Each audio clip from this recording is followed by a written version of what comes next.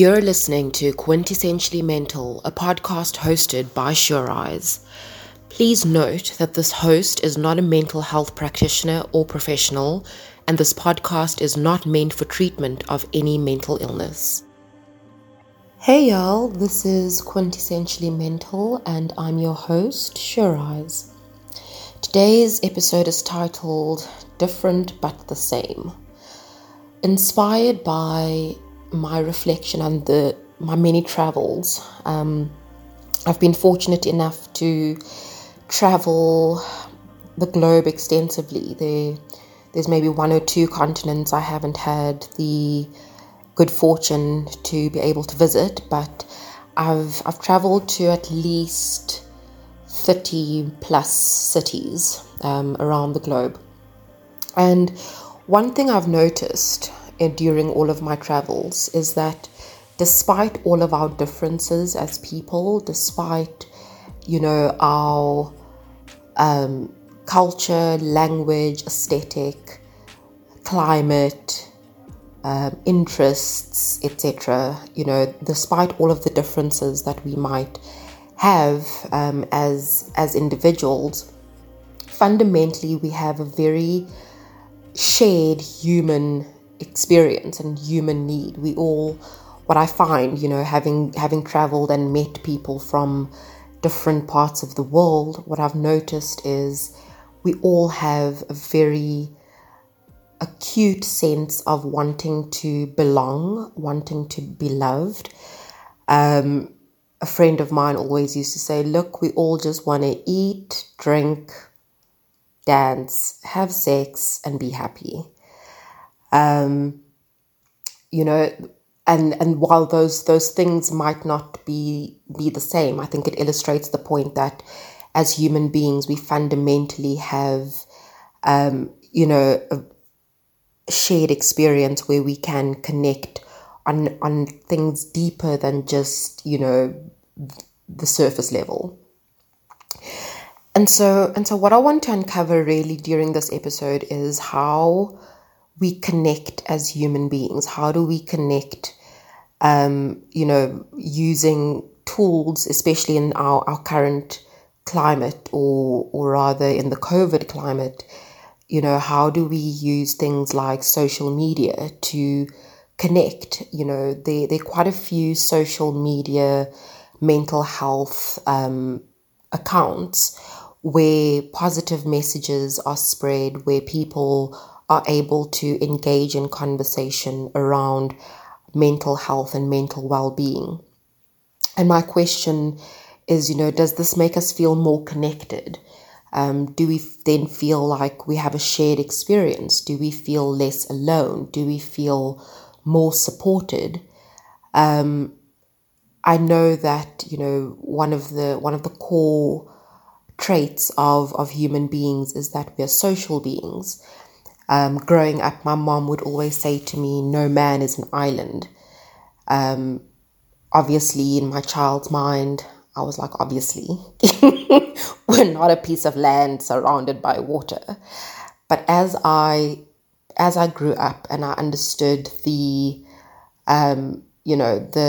meaning behind it, the fact that we weren't meant to be alone, we weren't meant to navigate this world alone, that we do lean on other human beings for connection, for support. Similarly, I met a designer years ago in my previous life when I worked for Design Indaba. She's either a designer or a kind of trend analyst, and she mentioned, she curated an exhibition where it was called Talking Textiles. And through this narrative, she kind of pointed out that throughout our social media experience, throughout our world becoming more virtual, becoming more technologically advanced, we were actually losing touch with what it meant to be human, what it meant to actually feel emotionally connected, being able to communicate with people verbally, in person, non-verbally. I think there's the stat that says that, our non-verbal communication makes up 70% of our total communication. And so this idea of the need to feel connected, having social media platforms create connection, but at the same time potentially create a distance, does using social media to spread mental health positive messages help us feel more connected, less alone, and more supported? And I'm hoping my next guest will be able to help us with that, or kind of give us her perspective on it. She goes by Nicola Coop on Instagram. And a lot of her account is really about sharing positive messages around supporting, strengthening your own mental health and well-being. And so after this break, we will chat to Nicola and hear from her, what inspired her to start the account. Did she notice a difference in the way that she was engaging with people, not only over the internet, but perhaps in her everyday life? Did being more mentally positive or mental health positive, did that influence and affect her everyday relationships outside of that social media realm? And so I think given the world that we exist in, where it's we're currently in a pandemic, where we are forced to become less social and more virtual, is this perhaps a way that we can remain connected and not feel so isolated? So we'll welcome Nicola in the next segment. Baobulb.org is a podcasting platform and a medium for storytelling. This podcast is also available on all the major podcasting apps, including Apple and Google Podcasts. Podcast your life with Baobulb.org. Welcome back to Quintessentially Mental. I'm joined by someone who I've just recently met, like literally 20 minutes ago. Her name is Nicola. Hey, Nicola, how are you doing? I'm great. I'm so great. Thank you for having me. Thank you for joining. I think, the mental health conversation is a tricky one, because those who don't really struggle with it feel like they have no voice to really join the conversation. And maybe those who do or are affected by it feel maybe judged or, like stigmatized. And so I'm hoping that conversations like this will almost normalize mental health conversations, and just create the space for us to have it as ordinary as we would any other conversation. So thank you.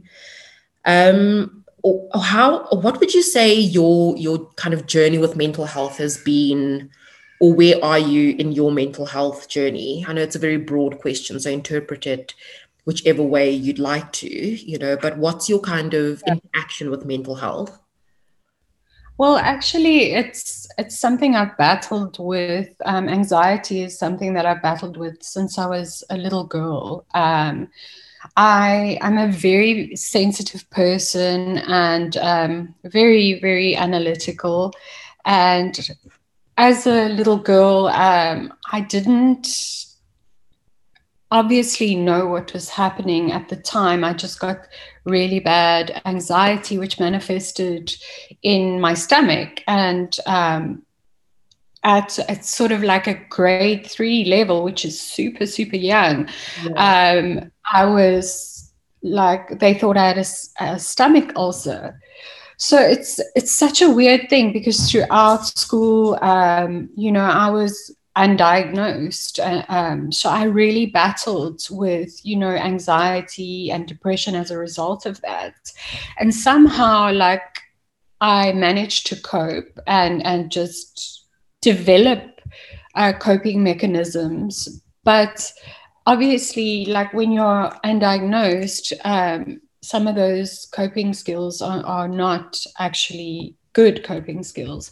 I didn't grow up in a particularly wealthy family, and definitely I didn't grow up at a time where it was like more socially acceptable to go to a therapist or a psychologist. So it was always kind of that old school mentality of like, why are you so sad? Buck up kind of thing. But somehow in my own being, I knew that there was something just a little bit off, like of an issue. And when I started working, I started paying for my own therapy. I was like, you know what? I know that this can be undone. And, you know, I know that this is almost a ripple effect, like it's sins of the father stuff, you know, it's generational. And I remember saying to my mom when she was saying, like, why do you need it? I was like, you know, you suffer from depression. Like all of this stuff exists. It stops here. It stops with me. Yeah. Like, this is where it ends. And from that moment on, and I mean, it was triggered by, you know, quite a catastrophic event. I found my grandmother passed, you know, like she died in the house, and I was trying to save her. So it was like a big catalyst for it. But once I started doing it, and I'm one of those people that commit, I looked at it like, okay, cool. I exercise and I eat good food for my body to function in an optimal way. In the same way, I'm exercising my brain and I'm getting rid of the things that just don't work for me. Yeah. So I started in my early 20s and like did Freudian therapy and stuff like that for a very long time. And it literally changed my life. And I think as a result, years later, when I was involved, like in a near fatal head-on collision, I had those structures in place that really helped me recover. My doctor at one point said to me, like, Nicholas, it's no longer a fight of the body, it's a fight of the mind. And it's exactly that, you know, it goes beyond physicality. Like a lot of the fights we have on a daily basis are from an emotional or mental perspective. Yeah, I think it's interesting that you raised, you know, maybe just to give a bit of context, you know, so this episode is about, you know, how we use the platforms available to us to spread mental health messages. And before I get to that, I think there's just something I want to touch on that you raised, which is more this idea of being undiagnosed, you know, and I think, you know, there's always almost what I think as being the human level of things. So like we all get sad, we all get anxious, we all experience the range of human emotion. And I personally believe that, you know, it becomes problematic when it inhibits our functioning. So like when, for me personally, when my depressive episodes stopped me from showering or seeing friends or eating or all the different ways where I'm like, ooh, this is a sign of depression that is going to kind of stop my functioning. At what point did you think, okay, this anxiety, which you probably didn't have the language for at like grade 3 level, right? Yeah. At what point in your journey did you think, ooh, this is something I need to seek treatment for? Well, I think I'd started seeing it sort of in my later teens. My mom was, you know, came from a little bit of an abusive background, not physically abusive, like emotionally abusive background. And as a result, you know, she is categorically codependent. So when I was growing up, you know, my moods would impact her moods, which is not a healthy thing. And as a result, I would suppress any sadness or any anger and all of that kind of thing because I didn't want to upset her. You know, that's what our response as children, you know. And once I started realizing, like, not only like why I was doing that, but also just understanding my mom and like where she was coming from, and actually feeling for her, because like she didn't arrive like that. A situation was created where she was in a similar situation as me, where she had to cope in whichever way. Yeah. And I think that as a result of that, that's where I came to the point is like, Mom, I know what you had to deal with, and I'm sorry, you know, you had to deal with that stuff, but it stops now. It stops with me, and we're gonna do this together. And at first she was like, she's very upset. She thought that I was blaming her, and that's not what it was. And I think, you know, as I've done that growth into understanding where my stuff is, I've grown to understand my mom so much more, and have a little bit more compassion for her as a human being, you know, because we tend to like place our parents on pedestals and like they can do no wrong, or you like lose it at them. And like to look at her and think like, shit, like imagine what you had to go through. Like, that's not cool, you know, and be able to connect with your family on generational stuff that helps you love them more. And I think that that's something of great value. I grew to become more patient with her because I understood. I was more compassionate. And I also started seeing my mom as a human being and not just my mom. And that's such a huge thing to do, is like look at them and go like, actually, you know, she's just a rad person doing her best. You know, so much of what you're saying now resonates so much with me. Just that moment where you go, you're actually just a human being doing the best you can under the circumstances with the hand you were dealt, and that you also have emotions. You also have you also have a life story. You also have a psyche that has, you know, led you to behave in certain ways. You also have defense mechanisms. You also have, you know, and I think that was, you know, when I first started going to therapy let's say when I first started seeing a psychiatrist and not just psychologists, and then I you know, it was very awakening for me, but from an angering perspective. And I think it was a big step for me to be able to move past the resentment and the blaming and reach that point of, but you're actually just an awesome human doing the best you can, you know. And I think what maybe stops some recovery is still looking to portion that, to find someone to blame, right? To say that, but why did this happen to me? But why did I have to go through this? Why did, you know, it can't, you know, what did I do to deserve this? You know, and when you start looking, when you want to externalize it and be like, no, but it must have been because of you, or it must have been because of the situation, or instead of just taking it for what it is, right? Instead of just going like, okay, it happened and it affected me and it sucks, and I can't go back and change it, but it doesn't have to define how I relate to you. Yeah, and I think that around that, you know, I think when I was younger and took that kind of stuff into relationships, I tended to blame like the dysfunction on the other person. But as I did, like every time something ended, you know, I kind of looked at it as an opportunity to see how I could be better and do better in my next relationship, or whatever that was, whether it be friendship or romantic, or even from a work perspective. And what I started realizing is that there's a level of accountability and contribution to situations, and that I can't denounce my accountability, because I'm adding to this. It doesn't just manifest out of nowhere. It's not just happening to you.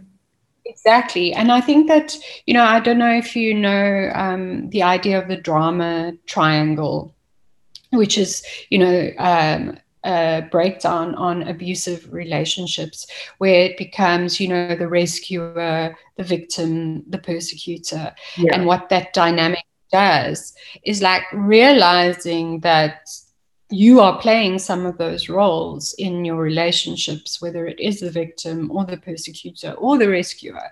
Like, you've contributed to that dysfunction in some way, because you can't control the other person. You can only control yourself. And once you realize that, I think that's where the empowering part lies, is that, yeah, we can get dragged into someone's drama, or we can say, no, I'm not going there.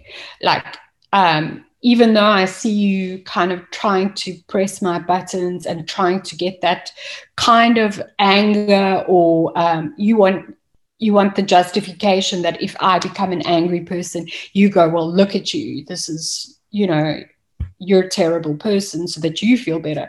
Like, there's a great opportunity to like hit pause and go, you know what? I see that where this is going, and I'm not going there.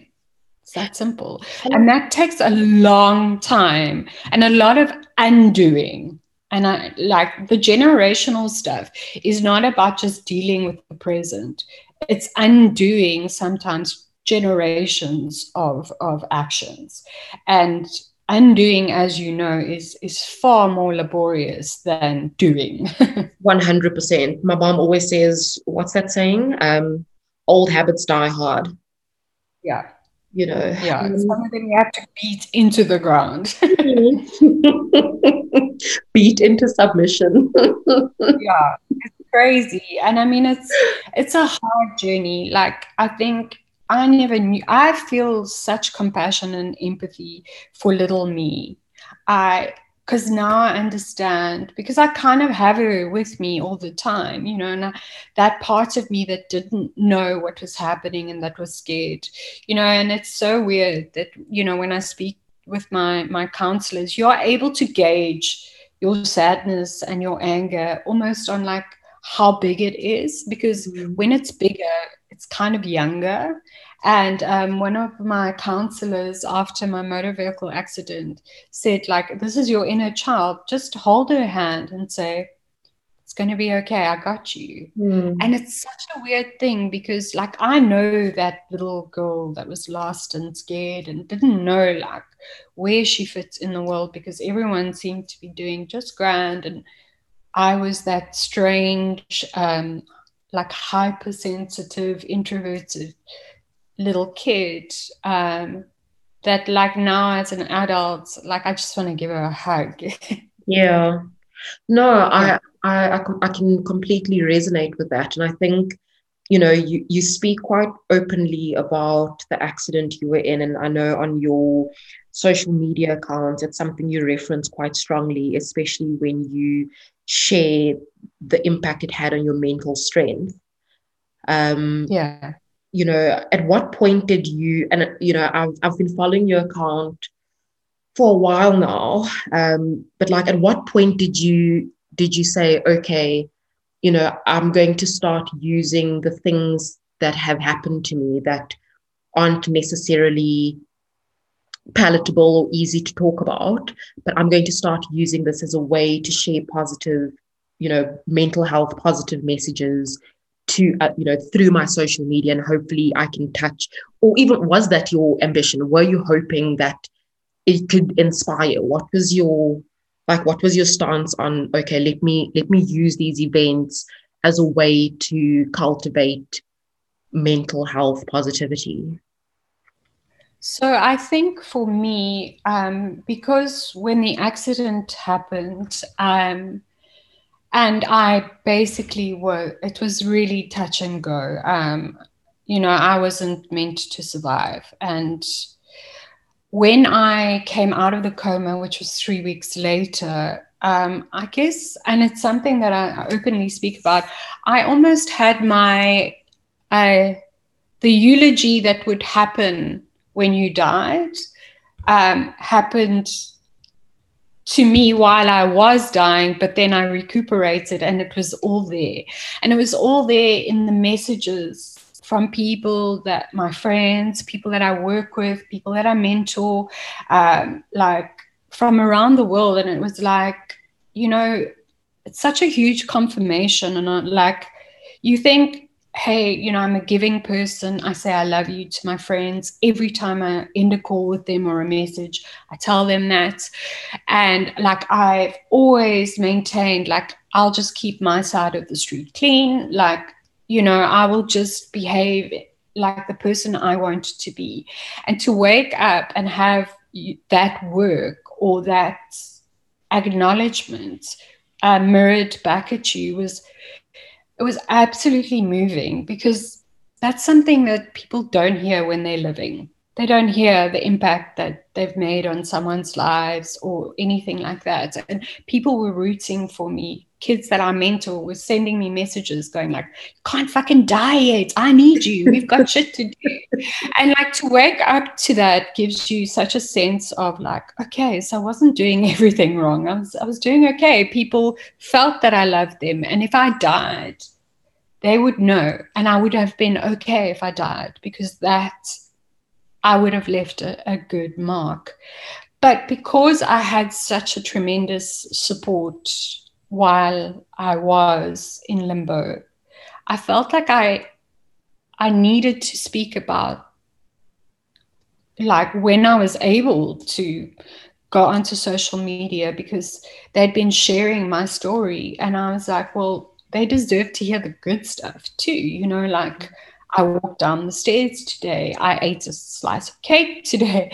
Like, all of those things were like, because they'd been rooting with me, they needed that win as well. You know, like, I'm such a firm believer in the fact that I'm still here is because of those people praying for me, sending the energies. You know, I believe in that kind of realm. So I believe I'm here because of those people, and they deserve to hear the good stuff too. So it started as a result of that. And then I approached Elle magazine to do like an article around my accident and like what I had gone through, because people see you sitting like front row and, you know, all of these things, and they think like, oh, their lives must be just hunky-dory. But I was, you know, after that, I was sitting front row in a beautiful Marianne Fassler dress with a stoma attached to my stomach, which literally makes me poop into a bag. And I would have to go to the bathroom and get down on my knees and empty like my own waste. And still, or do that and have to go into a boardroom or stand in front of like Woolworths and do a talk. And I was like, you know, when I shared that story, I got so many people who slid into my DMs and said, you know, like, I'm suffering with this. And that was exactly why I did it, was because I wanted people to know that, like, it happens to everybody. And even when you're sitting in a Marianne Fassler gown in front row, like, we're still dealing with stuff, but you can also overcome that stuff. Yeah. And that's really where it came from. And then as a result of me telling my story, that maybe it would inspire one person to get up that day, or one person to realize that they have it in them. And then something good would have happened out of all of that trauma and devastation. Like, if it could inspire one person, that was enough for me, because somehow along the way, you know, it's easy to become the victim or become cynical and angry at this person who hit you with their motor vehicle, and you have every reason in the world to be cynical and angry and mean. And I was like, you know, if that goes, then this person has taken everything of who I am, and I'm not going to allow that to happen. I know who I am, and I'm not letting them take everything from me. I mean, this is it. It just kind of reminds me, and I'm looking at a tattoo that I just got yesterday, you know, where it says, you know, our stories spread light, so we will endure, you know, and it's really about being able to share the light that our stories generate, you know, that might not seem like it at the time, and might not seem like there's anything good that could potentially come from this particular situation. And just being able to find those moments where, like you said, you walk down the stairs, or you ate a piece of cake, or, you know, breaking that perception that your life is all perfect because you're, you know, seen to be where, you know, people aspire to be, so to speak. You know, and I think that's something that, when we can create our own content, gives us the power to do. When we can almost, you know, like decide how or narrate our story, rather than, you know, have our story happen to us or be told for us. I think when we can do that, and I think social media gives us a great platform to be able to do that. I think I also utilize the platform because in my own therapy sessions, my frustration is that there's not really a space for someone that is dealing with what I was dealing with to go. There is no space. And he articulated it really, really well. Like, there is no hashtag for me. There is no hashtag for what I've gone through. So what does that mean? Because there are groups for people that have addictions. There's groups for people who have suffered domestic abuse or rape, but there's not a group for someone like me. Mm-hmm. There is no hashtag for someone like me. And where do I go with the stuff that I deal with? You know, like, there is no trauma group set up in this country that deals with people that have been like marred in motor vehicle accidents. And like, it sounds hectic to say, you know, like, when you look at the trauma of a rape or domestic abuse, it's not so different. It wasn't a fist, and it wasn't a genital appendage. It was a car. It was a car that was the weapon used on me. And like, it derailed my entire life. So whether it's a fist or a physical aspect, or a freaking motor vehicle where you are just wandering around, doing what you need to do, abiding by the law, on a trajectory for your career, and something happens, and someone like breaks your physical body and emotional, mental self with a piece of metal. And my dog, there's horses going past. Yeah, Bowie, it's like, for me, and I was so frustrated. I'm like, where do I go? Where do I go to speak about this stuff? Because there are such valuable conversations in the space around, you know, Black females and rape victims and Black Lives Matter and, you know, abuse, and like, and somehow I feel like there's no place for me to vocalize like the stuff that I'm enduring. And it's a very, very lonely place. And so I was like, you know what, if I just put it out and someone just says, I'm here, like, I'm doing the same, because I just wanted to offer that little bit of light to, like, a hand extension to someone else. Yeah. And because I knew what it was like to be alone. Yeah. That's really beautiful. I think, I mean, not the fact that you had to go through what you did in order for this to be an outcome, but the fact that you did go through what you did and this is an outcome. And I mean, I think that, like, when you have an opportunity, well, for me, like, as I said, I've got every reason to know what people speak about when they speak about trauma and violence and pain. And so when I see people speaking of it from an ableist space, then it's my role to go like, dude, this is not, stay in your lane. You know nothing about this. Like, you can't determine. And I think a lot of that has been around understanding the concept of toxic positivity. And this is something that I do hopefully will write a book about one day. You know, I survived a motor vehicle accident. I was in a coma. I lost my hair. I lived with a stoma for 9 months. So you're basically shitting in a bag. And what you've got is a whole lot of people saying, oh, yeah, you know, it could have been worse. Or, you know, thank God you're alive. You must be grateful to be alive. And I'm like, yes, I am grateful to be alive. But I would be even more grateful. I would be more grateful if it never freaking happened. But I am allowed to get angry, and I am allowed to get sad, because it's not okay. It's unfair what happened to me. Yeah. I didn't do anything wrong, and this happened to me, and you're telling me that it could be worse.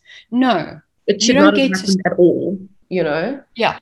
And I think it's that natural way of someone trying to sort of like appease you and make you positive. But sometimes you don't need people to make you positive. You need for people just to listen. Yeah. And hopefully, Nicola, you know, on another episode, you'd be open to talking about this idea of toxic positivity. It's something that, you know, I was actually having this conversation with a friend's mom where she was like, I must actually change the way I think. I have so much to be grateful for. I don't know why I'm feeling so bleak. And I'm like, because what you're going through sucks. Like, it fucking sucks. I mean, my bestie that was by my side while I was going through everything, a year later was diagnosed with breast cancer. And like, if I hadn't gone through what I'd gone through, to say to her, yeah, dude, get angry. Get sad. Yeah. Mourn your nipples. They're not there anymore. Yeah. You're allowed to be angry. You're allowed to not want to get out of bed. I'll lie in the bed with you. Yeah. Like, to be able to extend that and say to someone, I know you're a positive person. I know you're a grateful person. And I know that you know you're blessed. But this is natural. This is natural for someone that's going through cancer treatment. Well, this is the thing. My one therapist always used to say to me, you're having a very normal reaction to an abnormal situation. Yeah. And I think we try to just, you know, that, I don't know if you've seen that meme where like a dog's sitting having tea and everything's on fire and it's like, everything's fine. Yeah.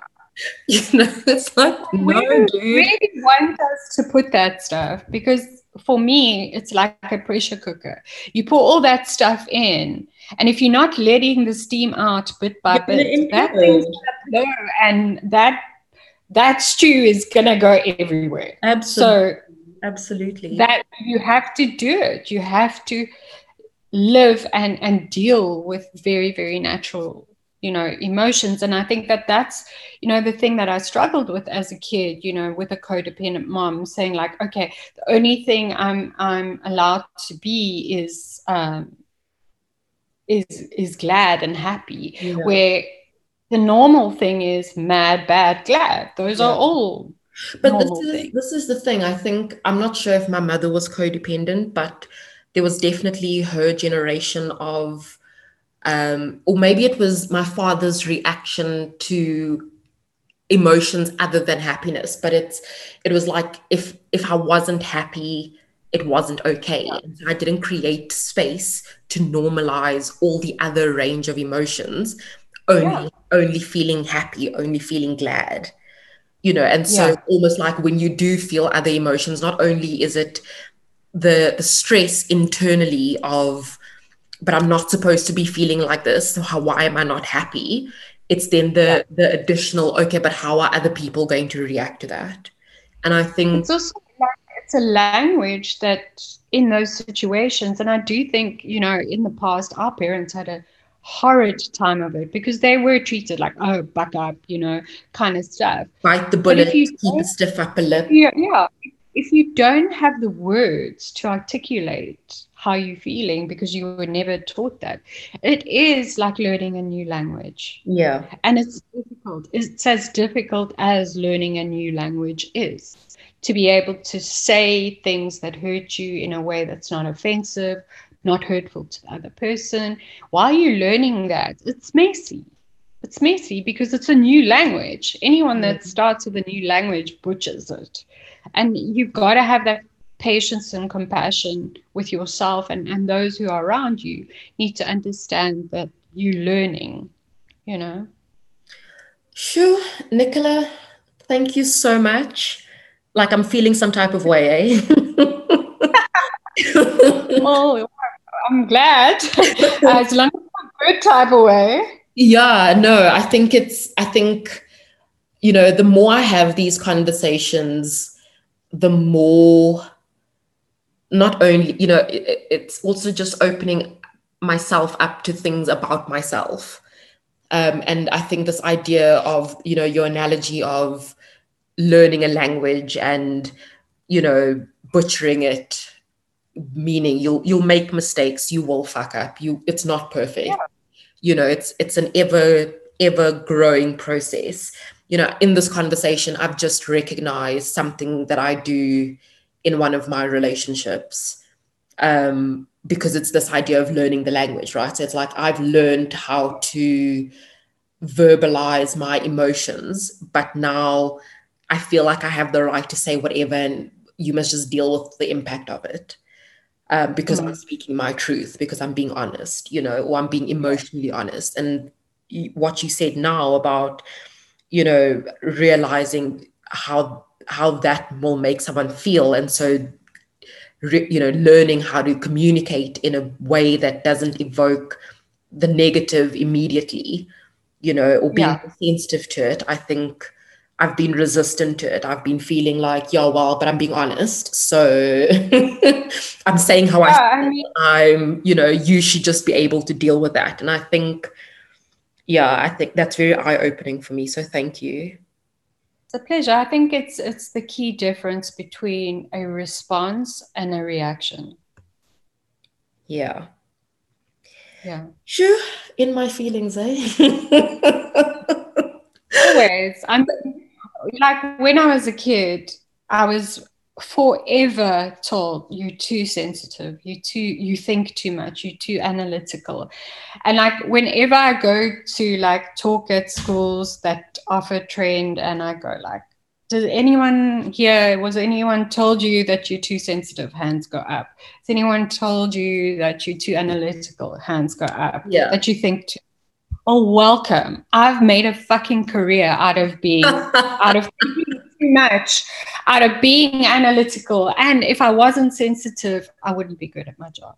So it's amazing. You can take those perceived negativities and turn them into positivity. Absolutely. Yeah. Thank you so much, Nicola. I really appreciate your time and for joining me in this conversation. And hopefully you'll be able to join a future episode. Always here. I think it's such a vital thing, is the more that we speak about it, the more people have a space to go, to be able to feel less alone. On that note, we'll take another ad break. Thank you so much, and chat soon. Thank you for listening to this Spudcaster podcast. Don't forget to like, share, and subscribe. This conversation with Nicola has left me feeling a lot more human.